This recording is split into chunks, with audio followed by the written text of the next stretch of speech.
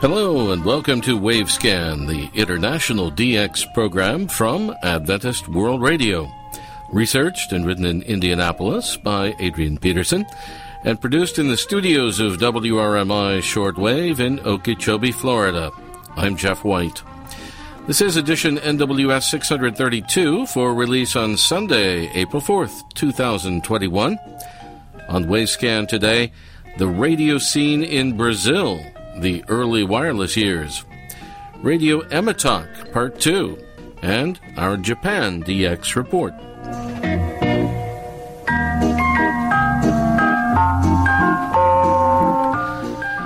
Wireless experimentation began very early in Brazil, and in some ways it paralleled or perhaps even preceded the work that the famous young Italian inventor Guglielmo Marconi was performing.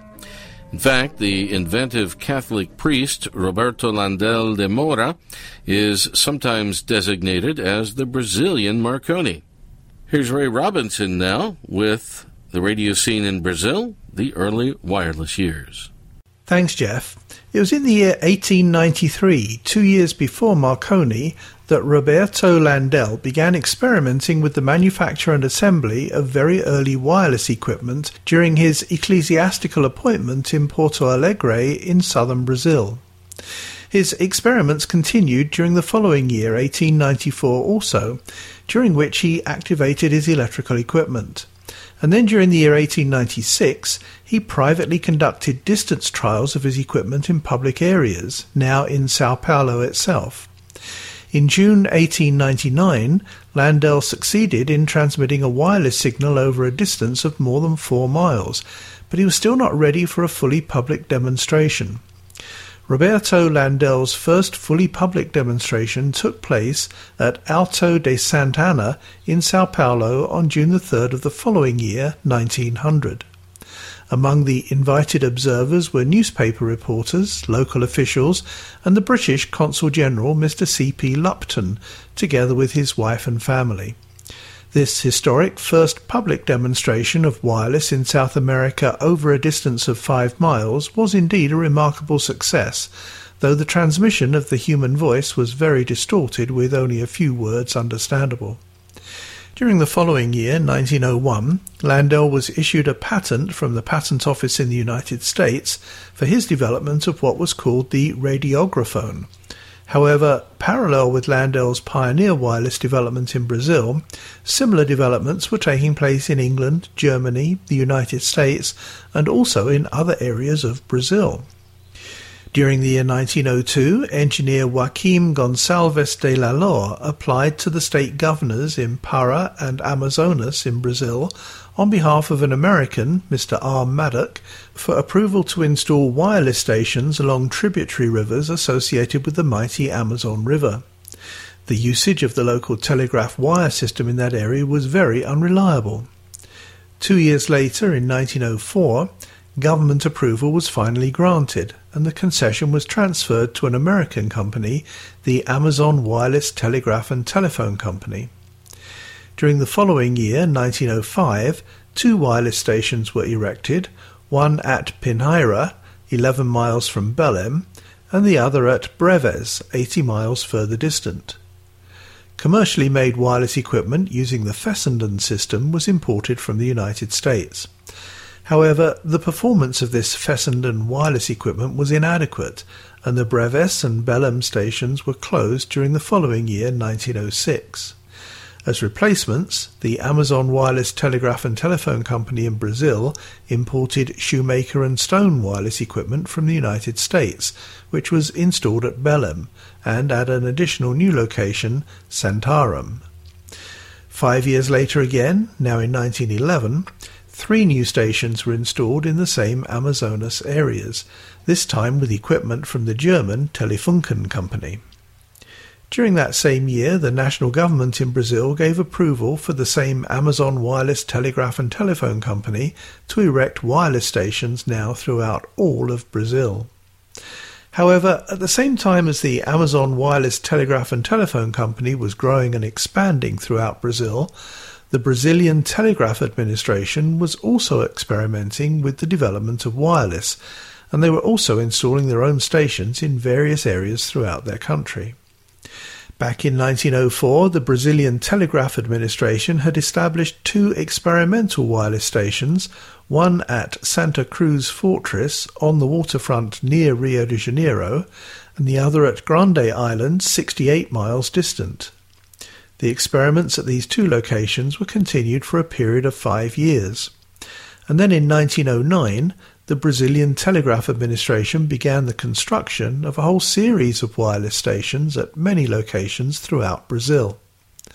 The first station in this sequence was installed at Babylonian Hill, near the waterfront in Rio de Janeiro. At the beginning of World War I in Europe, in 1914, there were a dozen coastal stations in Brazil and a score of inland stations. Back during this era, the call signs for the wireless stations in Brazil, both on land and on ships at sea, were simply a 3-letter abbreviation of the station name. Next month, we'll take a look at the early medium wave scene in the 3rd part of this, our series on the development of radio in Brazil. Back to you, Jeff. Thank you very much, Ray. Ray Robinson at KVOH in Los Angeles, California. Last week on Wavescan, we had part 1 of a presentation by Jim Salmon, producer of the program Radio Emma Talk World Service, which originates from the United Kingdom and airs on shortwave stations in Europe and the United States. We continue now with Jim Salmon's presentation at the recent European DX Council Zoom meeting. So on to my journey into broadcasting. Well, back in the 1990s, I used to know a chap who was running a shortwave transmitter. Probably best not to say too much about all that, but it did result in me coming out with a program called Optimod, the monthly media magazine, and that used to go out every month for about 2 years on a transmitter on shortwave in the 48 meter band, and really enjoyed doing that. Loosely based on a station called Radio Fax that was transmitting before this, an information station. And, it was an enjoyable project to do. I got a lot of letters in from, a lot of reception reports in from across Europe. Still have a box up on my shelf here of reception reports and cassette tapes that people send in to me. One of the differences between then and now, obviously, was the fact that people used to write letters to us and send cassette tapes. Nowadays, obviously, it's email and it's MP3 files attached to an email. But there was still the enthusiasm for shortwave. That's still present today. One thing that hasn't changed since those days is an excellent magazine that I get every month, which will make a few of you smile, the British DX Communication magazine. And I was a member of the British DX Club back in 1993. I think my membership number is 1214, which always annoyed me a little bit because I wanted to be 1215 because that's a radio frequency. And again, I'm sure a lot of you will understand what I'm saying there. You'll probably also be able to guess a lot of my passwords because they're all radio frequencies. So communication back in the day, 1993, and at that time, I used to always be interested to know whether I would be listed in it. And I don't know whether you can make this out, but somewhere down here on 6238 kilohertz, there is Optimod is listed along with the Belgian International Relay Service and Radio Merlin. So connections between all of those. That's communication now. That's the latest edition. The difference now, I'm still listed in communication now. The difference now is I've moved from the alternative airwaves section to the legitimate sections. So bit of a change there. But it's a brilliant magazine. I'm sure I'm preaching to the converted here. I'm sure you all actually received this magazine. So a good chance for me to say thank you to everyone involved in producing that, because I still enjoy reading it every month. My wife still can't understand how I can sit and read 4, 5, 6 pages of numbers. But I say, well, it's interesting to me. But I don't think I'm ever going to persuade her that. Okay. So leading on from the 1990s, I then dabbled in community radio. A lot of people in the UK in the early 2000s were getting interested in community radio because the licensing laws opened up So people were now allowed to get a short-term license, and we operated 4 times as a local station here in Chelmsford under what they call restricted service licenses. And I then actually did obtain a full-time community radio license, but that's a whole nother story, and I won't go into that now. But I was very successful in obtaining a license and totally unsuccessful in realising that it's a 7 days a week job running a radio station. So that station didn't last very long. After a few years later, into the 2010s, I started getting interested in the fact that shortwave was changing. And whilst a lot of the bigger stations were coming off of shortwave, there were relay stations. There were relay stations that had already existed, but there were new relay stations coming up as well, which was very interesting for me because it gave people like me, which effectively I'm just a hobbyist or an enthusiast, it gave people like me the opportunity to actually get our programs put out on substantial transmitters. And that hadn't been possible before. A lot of the pirate transmitters that had been running in the 90s were probably in the order of 50 watts or 100 watts if they were lucky. But suddenly there were relay stations supplying airtime on 10 kilowatt transmitters, 100 kilowatt transmitters. And so that became more interesting. And I thought, well, let's give this a go. And using the name Chelmsford Calling, firmly tongue-in-cheek, I said, well, let's call it the World Service. Why not? And so I produced a program and approached the relay stations. And that was put out on stations in Germany, Finland, America, and we'll come on to relay stations a bit later. But it was a lovely project to do. And I never intended it to go on for very long, but I did that for over a year. And again, got lovely responses from people. And it introduced me to shortwave broadcasting again and a much further reach with some of the larger relay stations. As always in life, things go on and other things happen, and there's not always time. So I think this was back in 2015 I did this. So stopped after a year. But at the time, I was a radio ham. My call sign is 2E0RMI. And as a member of the local radio club, we've often transmitted from a strange hut in our industrial museum. It's in our Sandford Mill Industrial Museum. And nearly 100 years ago, this hut was here. It was in a field in Writtle on the outskirts of Chelmsford, and it was owned by the Marconi Company. And it was actually the place where the first regular entertainment broadcast station started in the UK. Wasn't the first radio station, wasn't the first station to play entertainment programs, but it's really quite a pivotal moment in radio history because it was the first time that a regular program was put out every Tuesday evening. There was an amazing bunch of people who were running this radio station. Just in this one picture alone, there are 3 people who went on to become the first 3 chief engineers of the BBC. So this is back in 1922. February 1922, this radio station started. And because it was the first of its kind in the UK as a regular station, it had a fantastic following. So I became very interested in the story of 2MT. The station was called 2MT. Became very interested in the story. Got friendly with a chap who has followed the history of this, a chap called Tim Wander, who's written books on the station. And we thought, well, let's do a celebration broadcast. So in 2017, when the station was 95 years old, or would have been 95, we operated a 3-day internet radio station, something new for me, not transmitting, but actually relaying programs via the internet.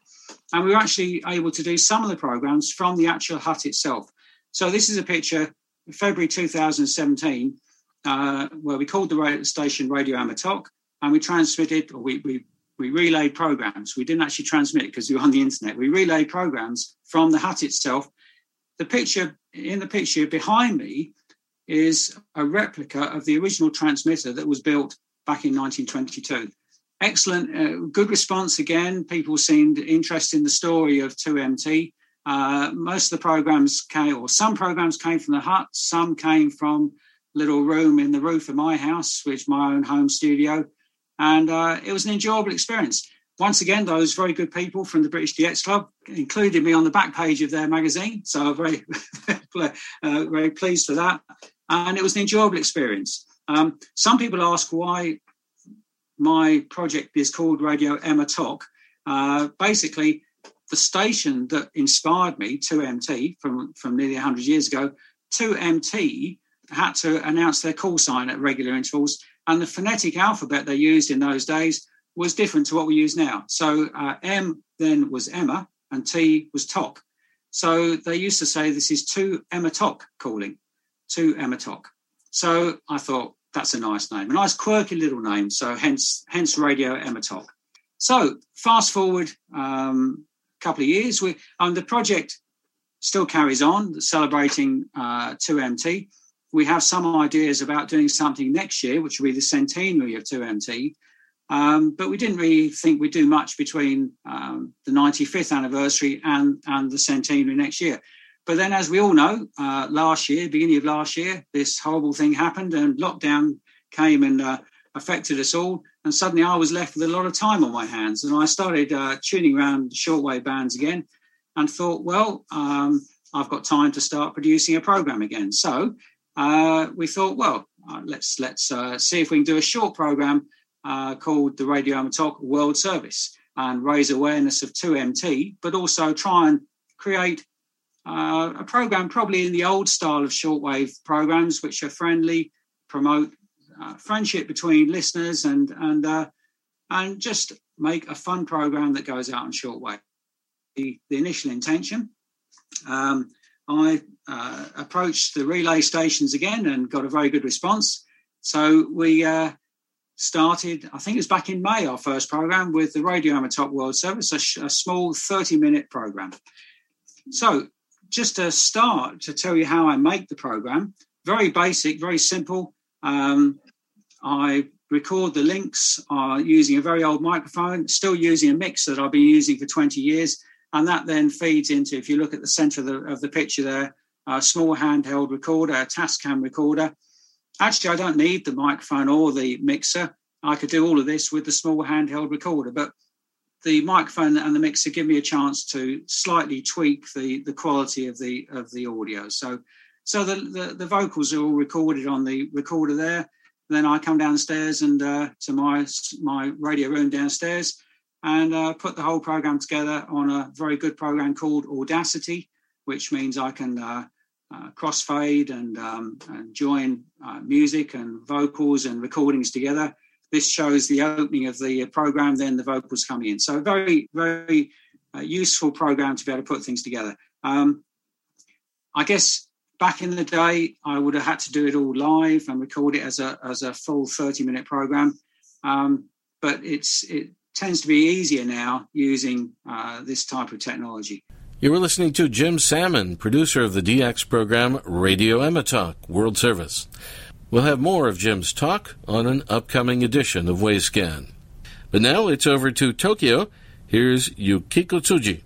Hello and welcome to the DX Report of the Month from Japan Shortwave Club, edited by Toshio Otake, and I'm Yukiko Tsuji. We have several DX reports from our club members this week. Radio Pilipinas from Philippines was heard on 9475 kHz on March 11th from 0219 to 0231 UTC in English. SIO rating was 252. Dateline Malacanang was on the air.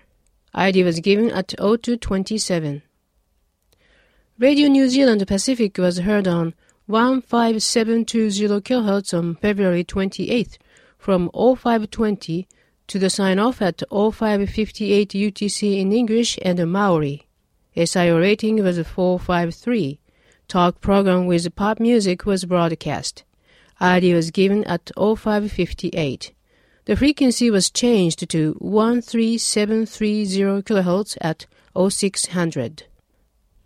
BBC via Singapore was received on 5845 kHz on March 3rd from 2158 with interval signal to 2300 UTC in English.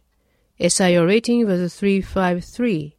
The programs heard were World News at 2200, followed by Newsroom at 2206, news at 20:30, and the World Business Report at 20:32.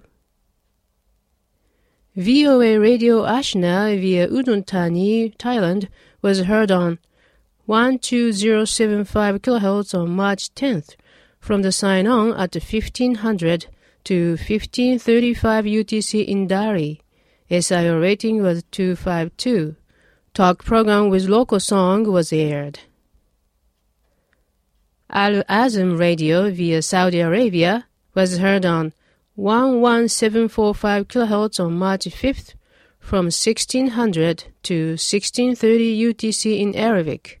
SIO rating was 252. Talk program was on the air. This was a clandestine station to Yemen.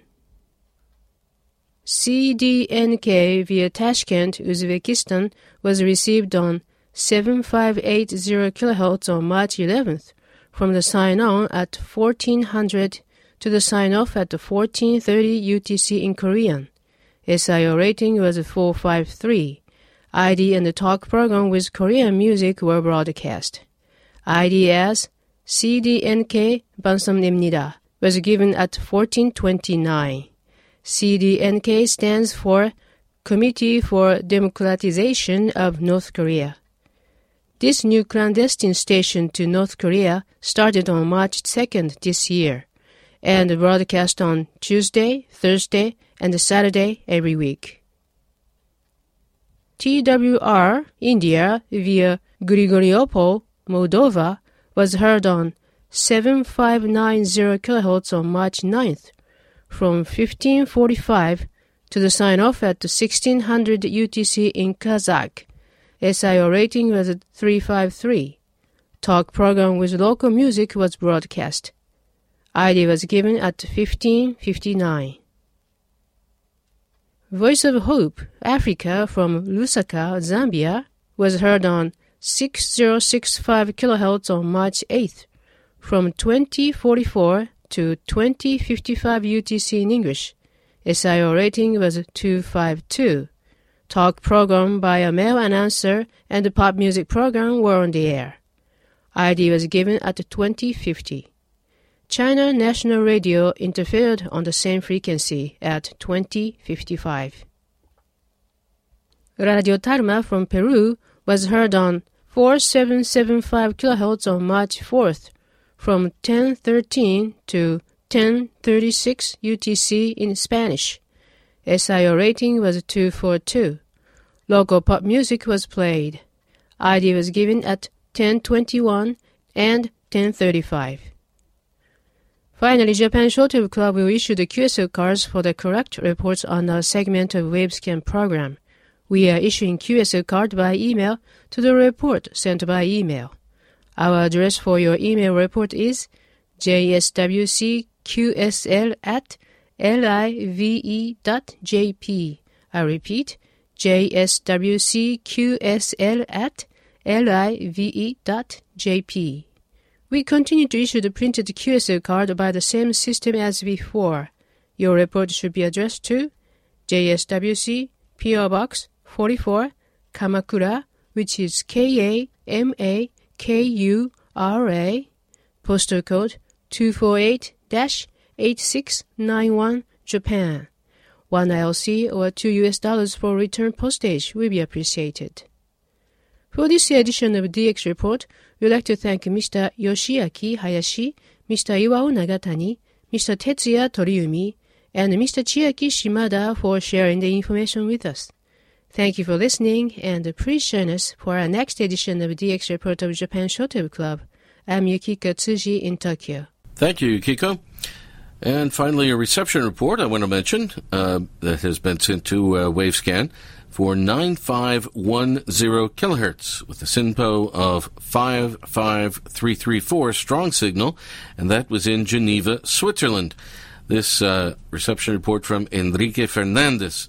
And he says, I could listen to Wavescan with the new 821 frequency allocation, DX report from the Philippines. And after Wavescan, I could hear a music program by IRRS in Milan. This particular transmission of Wavescan was via IRRS, Italian Radio Relay Service in Milan.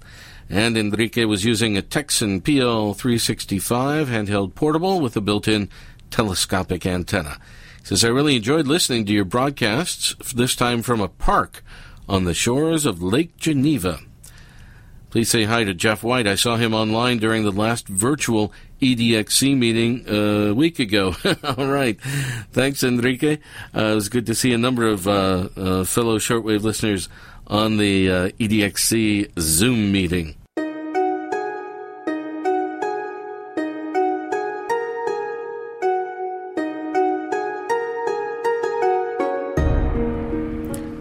Well, spring in Japan means cherry blossoms, and this is a song called Cherry Blossoms, Japanese music, ending today's edition of Wavescan, the International DX program from Adventist World Radio, researched and written in Indianapolis by Dr. Adrian Peterson. Next week on Wavescan, Moon Bounce Radio, Part 3. We'll have more about the advantages of shortwave for international broadcasting. And our Philippine DX report is coming up as well. Several QSL cards are available for Wavescan. Send your AWR and KSDA reception reports to the AWR address in Thailand. Stay tuned for that. And also to the station that your radio is tuned to, WRMI or WWCR or KVOH or Voice of Hope Africa, or to IRRS Italy or the AWR relay stations that carry Wavescan. Remember, too, you can send a reception report to the DX reporters when their segment is on the air here in the program, such as today's report from Japan. They will also verify with their own colorful QSL card. Return postage and an address label are always appreciated.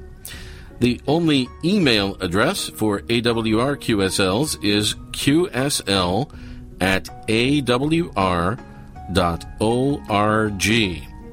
The postal address for AWR QSLs is Adventist World Radio, P.O. Box 234, Prakanong, that's Prakanong, Bangkok 10110, Thailand. Again, Adventist World Radio, P.O. Box 234, Prakanong, Bangkok 10110, Thailand. And the email address for other correspondence to Wavescan is wavescan@awr.org. I'm Jeff White at WRMI in Okeechobee, Florida, in the United States.